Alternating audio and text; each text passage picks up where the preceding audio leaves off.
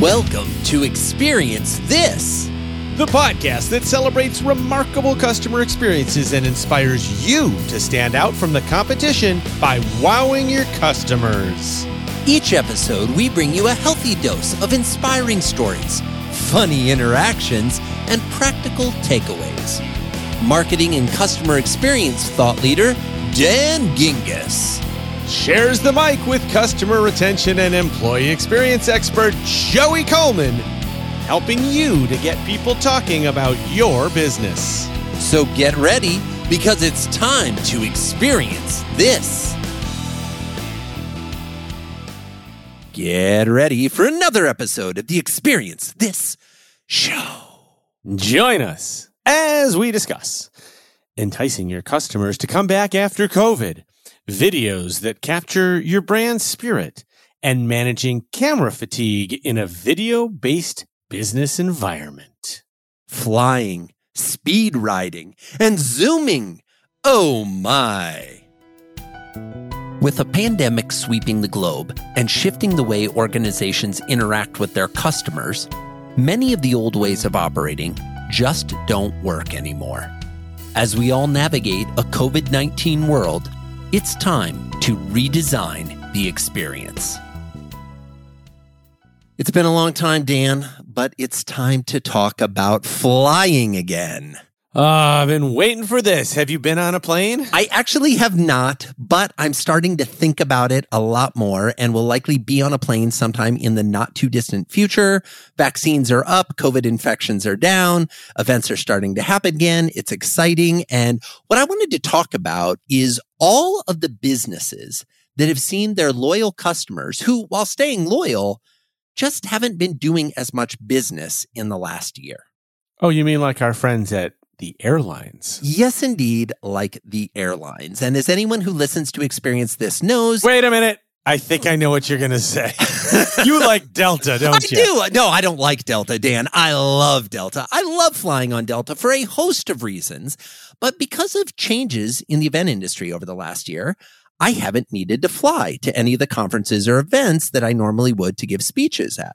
I've been doing all my presentations remotely, as have you. And now, as businesses are starting to think about hosting in-person events and conferences this summer and especially into the fall, I'm getting a lot of inquiries for these upcoming events, which means naturally I'm thinking about flying again. Now, that being said, you know who else is thinking about me flying again, Dan? Your wife, your kids. I don't know. Who? You are correct. All of those people are. But I'm talking specifically about the fantastic folks at Delta Airlines. The reason I know they're thinking about this is because I received an email this week outlining some fantastic new bonuses that they have to entice flyers to come back. Now, as noted by Dwight James, who's the Senior Vice President of Customer Engagement and Loyalty and the CEO of Delta Vacations, and I quote, "Our customers supported us through the most difficult year in our history. And as we welcome them back, we want to help their travel count for even more. We sincerely appreciate how much our customers value their status, and these industry-leading offers will ensure Medallion members can continue to enjoy those benefits for flights now and in the future." Now, the message went on to detail a series of new enhancements to the Delta loyalty program, including earning up to 75% more miles towards your Medallion status on nearly every Delta flight, earning miles toward your Medallion status with award travel. This is a first ever in the airline industry. Normally, if you use your miles to get a free ticket, you don't get to get miles for that free ticket. Now they're actually going to let you accrue miles on your award tickets. And all of these bonuses will be, quote, credited to customers' accounts for a seamless experience. American Airlines, I hope you're listening because you're going to be next, I suspect. But hey, I mean, I love it. I'm a rewards guy.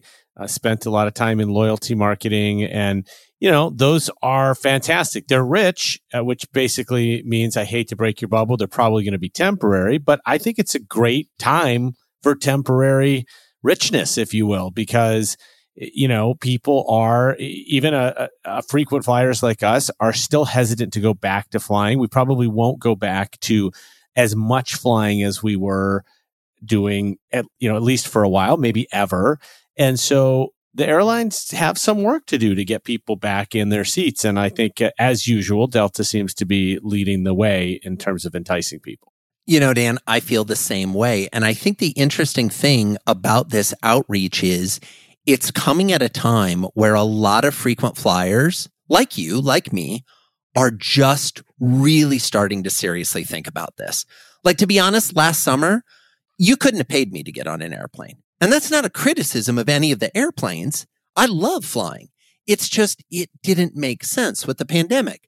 But now as things start to change, now as people start to consider it, what I think is fantastic about the timing of this message is that as I'm starting to think about it, they're in my inbox saying, hey, by the way, when you're ready, no pressure, but when you're ready, we're going to do some amazing things for you. Now, what's interesting is this all comes on the heels of the things Delta did last year to make the experience better for the frequent flyers, including being the first airline to extend 2020 flyer status into 2021, and the only airline to offer rollover status miles, which are kind of known as MQMs in Delta Airlines speak, to give customers a head start on their 2022 status.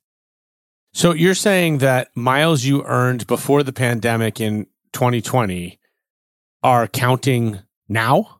Not only are they counting for my status now, they are actually rolling over and counting towards my next status. What Delta did is they said, look, the pandemic has changed everything. Whatever status you have in 2020, we're automatically giving you that status in 2021, regardless of how you fly in 2020.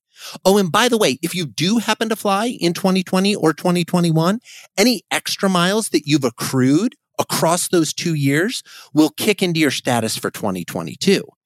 So they are doing these amazing things to really reward people for doing the behavior they want, which is getting on airplanes. They also made a bunch of other improvements to their upgrade certificates. They made them more rewarding and easier to use. Their companion tickets. So any companion tickets that were going to expire in 2020, they extended to 2021. And they just announced that all of those are being extended out to 2022. So all these companion tickets that I had that I would have been frustrated that I wasn't able to use because we weren't flying, they're like, don't worry about it. You have till the middle of 2022 to use those, as well as extending other deadlines around using your benefits so they could take into account the delays in people's travel plans that have happened over the last year. Yeah. Well, and basically we talk about knowing your customer, and we've talked about that at no time in the past and hopefully the future, will there ever have been more clarity about understanding what your customers are going through, because everybody went through the same thing at the same time. And so I think Delta's smart in the sense that, they understand they got to get people back on planes. They understand that customers like you who are the, I don't know, what are you, the triple diamond elite, double dare, whatever double status. Secret probation status. Yeah, these are the people they really need back, and their most loyal customers. And, what I like about these examples is they're very timely, right? They understand what frequent travelers who pay attention to this stuff, MQMs and miles and, qualifying dollars and all this sort of stuff, that they understand what you're thinking about, and the fact that, oh man, I traveled for 3 months in 2020 and I was well on my way and then I lost them all. And they're addressing that almost before it becomes a frustration, which I think is great. I couldn't agree more, Dan. And here's the interesting thing and why I wanted to talk about this. This doesn't just apply to the airlines. Every business on the planet over the last year that had any type of in-person interaction with their customers, whether you had a retail store, whether you had an event venue that people came to, hotels, airlines, other forms of mass transportation, gathering places, you name it, movie theaters, anywhere where people came to visit, they're now going to start thinking about going there again. But people are going to be anxious, and they're going to be anxious for good reason. We're not judging the anxiousness that people have. And a lot of business owners are like, already come visit our store. We need the business. We want you back. Everything's clean. Everything's safe. We're good to go. the moral of the story here is we are going beyond the medical realities, and now we're starting to dip into the psychological realities of our customer base. And so I think what Delta is doing is really leading the way by, to your point, being rich with what they're offering and going above and beyond. You notice they don't say that these are going to be the rules forever. They're just saying, hey, for basically the second half of 2021, we're going to do a bunch of things that will excite you to get back on planes. So what's the moral of the story here? Let your customers know that you're ready to welcome them back to in-person interactions. Welcome them on their schedule, not your schedule. Consider some gracious enticements to get them to come back sooner rather than later, or at least to feel well provided for when they do come back. You don't need to make these changes permanently, but take some steps now to kind of juice things up and make it exciting for them so that they come back. Extend any deadlines that you have. Friends, pandemics aren't the time for policies. I said this on this show a year ago as we entered the challenging COVID era, and here we are a year later, and guess what? The same message holds true. Pandemics aren't the time for policies. So switch your policies to be even more customer-centric and more customer-focused than they were before. And if you do all these things, your customers will come back in the weeks and months to come. We love telling stories and sharing key insights you can implement or avoid based on our experiences. Can you believe that this just happened?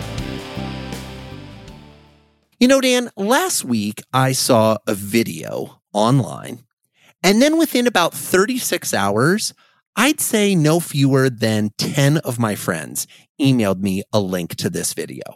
Now, I know if I were to ask you to guess what this video is about, I would be opening myself to all kinds of ridicule and jokes that you might have. So let me just say this. Who, me? Yeah, exactly. Surprise, surprise. Let me just say this. The video was of something called ski riding. Now, I had never seen ski riding before. Ski riding is what happens, evidently, based on this video, when you put on a pair of skis and you're wearing a paraglider, which is like a controllable parachute that you can inflate from the ground as opposed to jumping out of an airplane. So think of a combination of paragliding, i.e. parachuting, through a mountain ski town while you're also wearing skis doing stunts and tricks. This sounds like an X Games sport or something like that. It does sound like an X Games sports, which is probably not surprising then that the sponsor of this video was actually Red Bull. Oh, Red Bull. Yeah, well, they've had some interesting stunts in the past. They have, and this is kind of the newest piece. So what I'd like to do, ladies and gentlemen, I know this is an audio-based show, so it's going to be a little weird to talk about a video without you having seen the video. So what I'd like you to do is press pause, go to the show notes at experiencethisshow.com, and at the very top, you're going to see a big link to the Red Bull ski riding video. And I want you to watch the video. Now, if you happen to be driving or working out right now and you're not going to do it, I'm going to play for you the first minute of the video with some narration. But please, I've never implored with such emphasis. Go watch this video. It is insane, just even what you're about to witness, the feat of human extreme sports nature that is captured in this video. That alone is worth seeing, not to mention what we're going to talk about. All right, so here's the deal. When you go to the video, here's what you'll see. You hear the wind blowing through your hair as the skier comes over, does a loop. He's flying through the air. There's a drone behind him tracking down the mountain as he goes over trees, and now he's cutting between two buildings. That sound you just heard, that one, and that one, that's him actually running into the sides of buildings with his skis. Now here, Dang.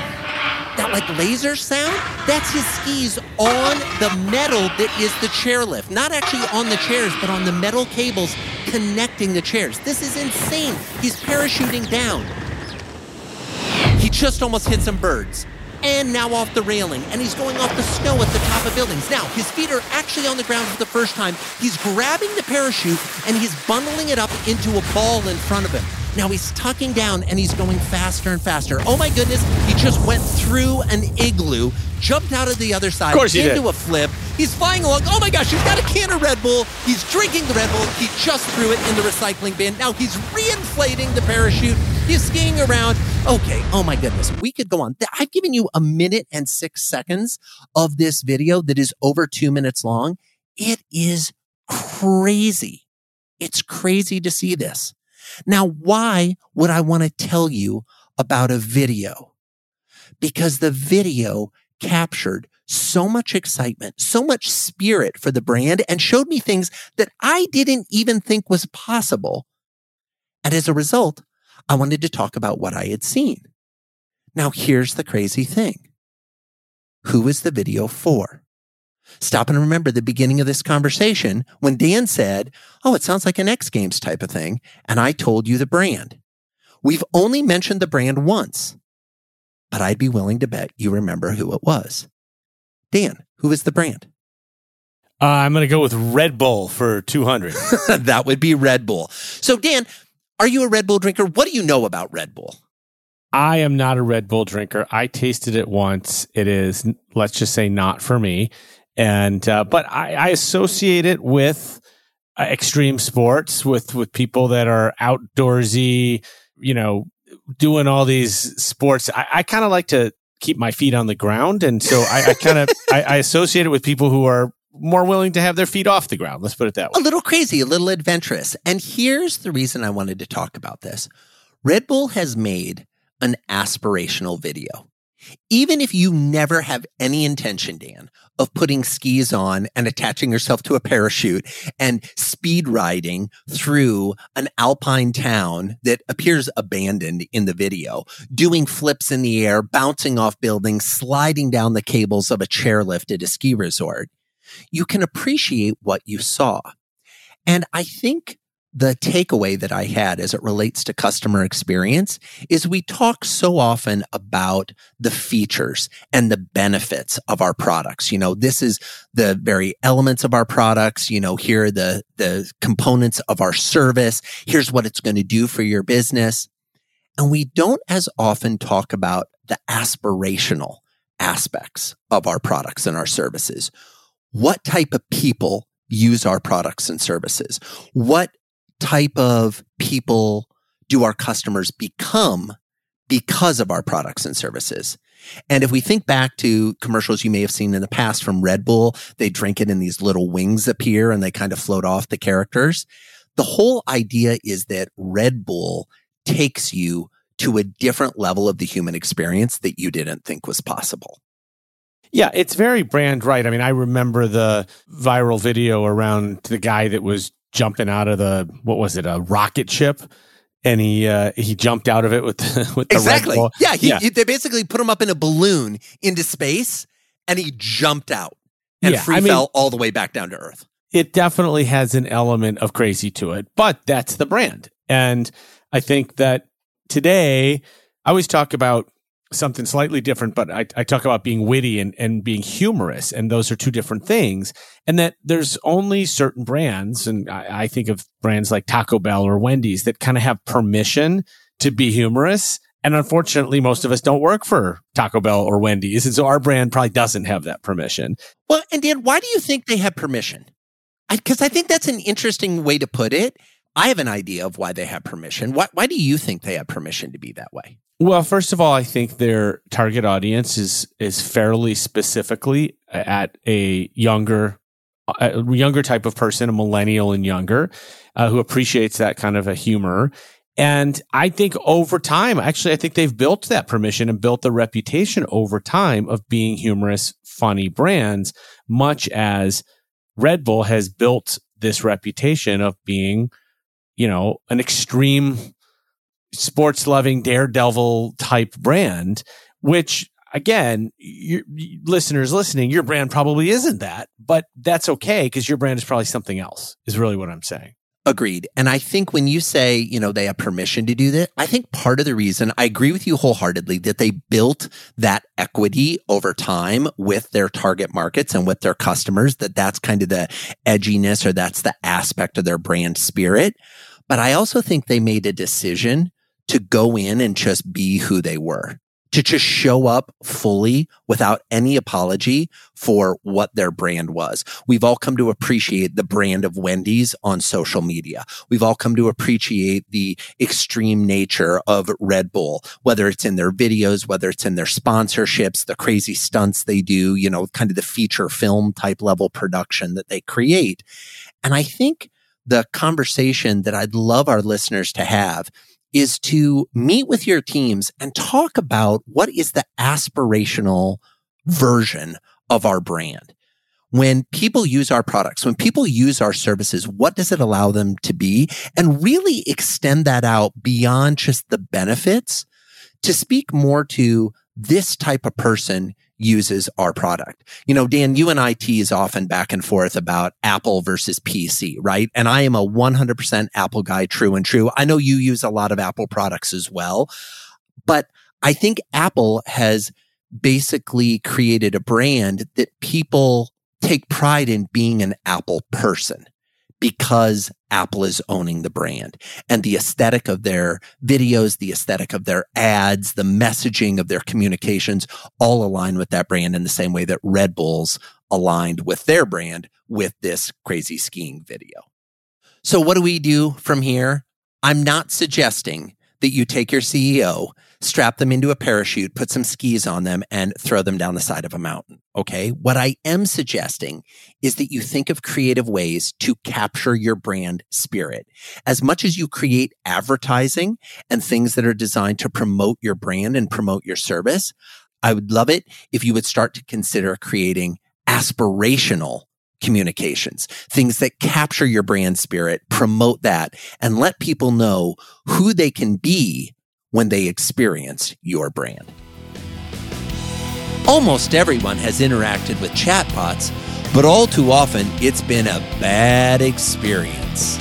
In Mythbusters, presented by Solvvy, we explore a common myth about CX chatbots and see how the right technology can create a positive experience every time.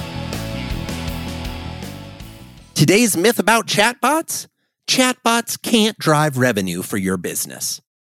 At this point, CX and support leaders probably understand that an intelligent chatbot and automation platform can help deliver huge savings and productivity improvements. A next-gen chatbot instantly resolves 50% plus of customer issues before support tickets are needed and frees up agents to handle the most challenging issues. But can a chatbot actually drive additional revenue for your business? Why, yes, it can. With the next-gen chatbot, companies now have a powerful tool to help would-be customers quickly find what they're looking for, enabling better and faster purchases. Chatbots handle product or service questions for shoppers and provide intelligent recommendations based on the chat or other contextual clues. Your customers will love not having to hunt around a website to find what they need, and some chatbots let you drop items right into a shopping cart or buy directly. That's instant chatbot revenue. For your current customers or subscribers, how cool would it be if your support chatbot was able to help them add additional software licenses right when they asked, or help them upgrade from a freemium account to a paid account? Or help them take advantage of an extended deadline and a companion certificate on Delta Airlines to get you to book your flight. Exactly. If your team handles these sorts of critical transactions, you know they can often result in phone calls that take up a ton of agent time. An intelligent chatbot means faster transactions for your customers, lower agent involvement, and, you guessed it, more revenue from your team. And that's another myth busted, thanks to our friends and podcast supporters at Solvvy, the next-gen chatbot. Find them at solvvy.com. That's SOLVVY.com. There are so many great customer experience articles to read, but who has the time? We summarize them and offer clear takeaways you can implement starting tomorrow. Enjoy this segment of CX Press, where we read the articles so you don't need to. Dan, I have a question for you. What is the greatest number of Zoom calls you've done in a single day? Oh, boy. Well, I wouldn't call it great by any stretch of imagination, but I'd say probably in the neighborhood of 8 or 9 is maybe my tops. Wow. Yeah, I'm not sure what my record count number is for the number of calls, but the other day I got on my first Zoom call at 6:45 a.m. and I didn't get off my last Zoom call of the day until 10 p.m. And I had a total of 60 minutes throughout the day in, frankly, 10 to 20 minute chunks when I wasn't on Zoom. And to be honest, that's why today's CX Press story, written by Anna Shavarine, who's a reporter for the New York Times who covers news from her home base in London, resonated so much with me. The article is titled, Citi Creates Zoom-Free Fridays to Combat Pandemic Fatigue. And it details plans that the bank has to create one day each week when workers can avoid being on camera for internal calls. Yeah, for a minute there, I thought you were talking about like an entire city, but you're talking about the bank. Yes, Citibank. Citigroup is the major, but they're mostly known for Citibank. Indeed. Well, I love this idea. And in fact, because of a LinkedIn post recently from our mutual friend Dory Clark, I actually have started blocking Fridays off of my calendar for similar reasons, is that you just sometimes need a day to get work done. And, you know, one of the biggest reasons I left corporate America was I hated the meetings. I just didn't like going back to back to back to back to all these meetings. And I always found that there were certain colleagues, who will remain nameless, that it's like the meetings were what made them feel important. You know, they wanted to be in all the meetings. Well, if they weren't in the meeting, they didn't feel like they were included. And so they were always, invite me to the meeting. And I was like, don't invite me to the meeting, because when I'm in meetings, I'm not getting work done. And I think that's what I'm guessing this article kind of gets at is, man, we can spend all day on Zoom, but are you actually being productive? Well, I think it's a couple of things, and you're spot on, Dan. And I too applaud our mutual friend Dory Clark. Friends, listeners, if you're not familiar with Dory and her fantastic books, her courses on LinkedIn Learning, her blog post, her articles that she writes, she's absolutely incredible. And you're right. I think over the last year, what's happened is people have gotten comfortable with rolling out of bed into a virtual meeting, or spending all day, as I like to think of it sometime, dressed very nicely on top with sweatpants on the bottom. And this whole proliferation of video calls, whether that's with our prospects, with our customers, even with our coworkers and our colleagues, has just become exhausting. And that's why Citigroup decided to start this new end-of-week tradition. So going forward, they are going to have Zoom-free Fridays. Now, the bank's new chief executive, Jane Fraser, announced this plan in a memo sent to employees. Recognizing that workers have spent inordinate amounts of time of the past 12 months staring at video calls, Citi is now encouraging its employees to take a step back from Zoom and other video conferencing platforms for one day every week. You know, it's funny. I just have to interrupt you for a second, because I've been thinking about this, that Zoom is becoming one of those brands that is also a verb. Oh my gosh, I was like totally Google or Xerox. Yeah, exactly. Yeah. It's the most prior to this, Google was the big one in our society, that a brand name that had become a verb. And I agree with you. In the last year, Zoom has become a verb. And so we should say, just given that this is talking about Zoom-free Fridays, that obviously this is not a knock on Zoom. It's really video conferencing free Fridays, but that's a little harder to say. Absolutely. And I will say Zoom, I think, is probably a case study for the business that has handled the pandemic the best. Can you think of any other business, maybe like online grocery store delivery, that has seen the huge growth that Zoom has seen over the course of the last year? And as much as we might be experiencing Zoom fatigue, they've done a remarkable job delivering a consistent, fantastic experience. Yeah, absolutely. And there's, I know some great people that work there. It's a terrific company. So Fraser, who's the CEO of Citigroup, said in this article, and I'm quoting, "The blurring of lines between home and work and the relentlessness of the pandemic workday have taken a toll on our well-being. After listening to colleagues around the world, it became apparent we need to combat the Zoom fatigue that many of us feel," end quote. The memo went on to note that going forward, no one at the company would have to turn their video on for any internal meetings on Fridays. External meetings with clients and regulators that need to happen via Zoom still will happen that way, even if it's on a Friday. Yeah, so they're still going to have video. They're still going to, use that as a tool. They just want to be more conscious about it. Now, what's interesting is this all too common phrase of Zoom fatigue that we've heard about has led to some recent research from Stanford University that they talked about in the article. And the research was trying to figure out why video calls feel so draining. And in a peer-reviewed article that was published in the journal Technology, Mind, and Behavior, Professor Jeremy Bailenson, who's the founding director of the Stanford Virtual Human Interaction Lab, detailed several reasons why video calls can be so much more exhausting than in-person conversations, including, number one, the excessive eye contact involved in video calls. Number two, the unnatural situation of seeing ourselves on screen while we're doing a video call. And number three, having to stay in the same fixed spot during the call.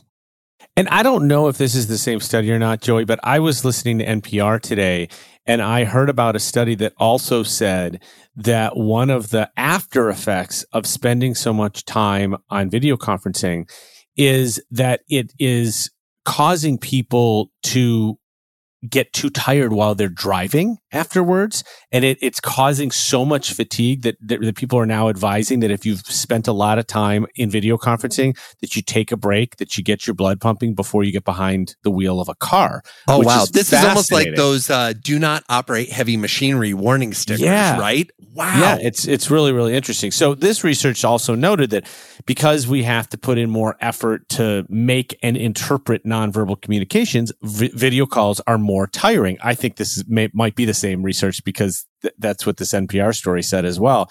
So Professor Bailenson said, quote, if you want to show someone that you're agreeing with them, you have to do an exaggerated nod or put your thumb up. That adds cognitive load as you're using mental calories in order to communicate, unquote. In fact, a key mistake that companies made when setting up work from home conditions last year was to treat Zoom calls as the equivalent of face-to-face meetings without considering that additional mental burden placed on workers and the downtime need to process what was said between the calls. So true, Dan. At the end of the day, I'm not anti-video call. And I don't think this article and this research is either. What I do think we need to consider is giving ourselves and our colleagues and our coworkers permission not to do video calls, permission to take more breaks, permission to set up Zoom-free days where we do no Zoom calls. I would argue that we should also have meeting-free days where we have no meetings whatsoever so that we can have more time to actually be productive and get work done. And I'll tell you one little tip in closing that I found has been incredibly effective. When somebody wants to schedule a call, I've actually been starting to suggest that we do a walking call. And the way the walking call works is instead of doing Zoom, why don't we call each other on our cell phones and agree to walk around the block? It's the socially distanced, pandemic acceptable way to get a little exercise, to break some of that Zoom fatigue, and to address that kind of pandemic video weight that we've all been experiencing. So as the pandemic begins to ebb, as we think about getting back to our offices, as we think about more in-person meetings, I encourage you to manage your own schedule and your habits more and make sure that you're not causing your own fatigue. Thanks for joining us for another episode of Experience This.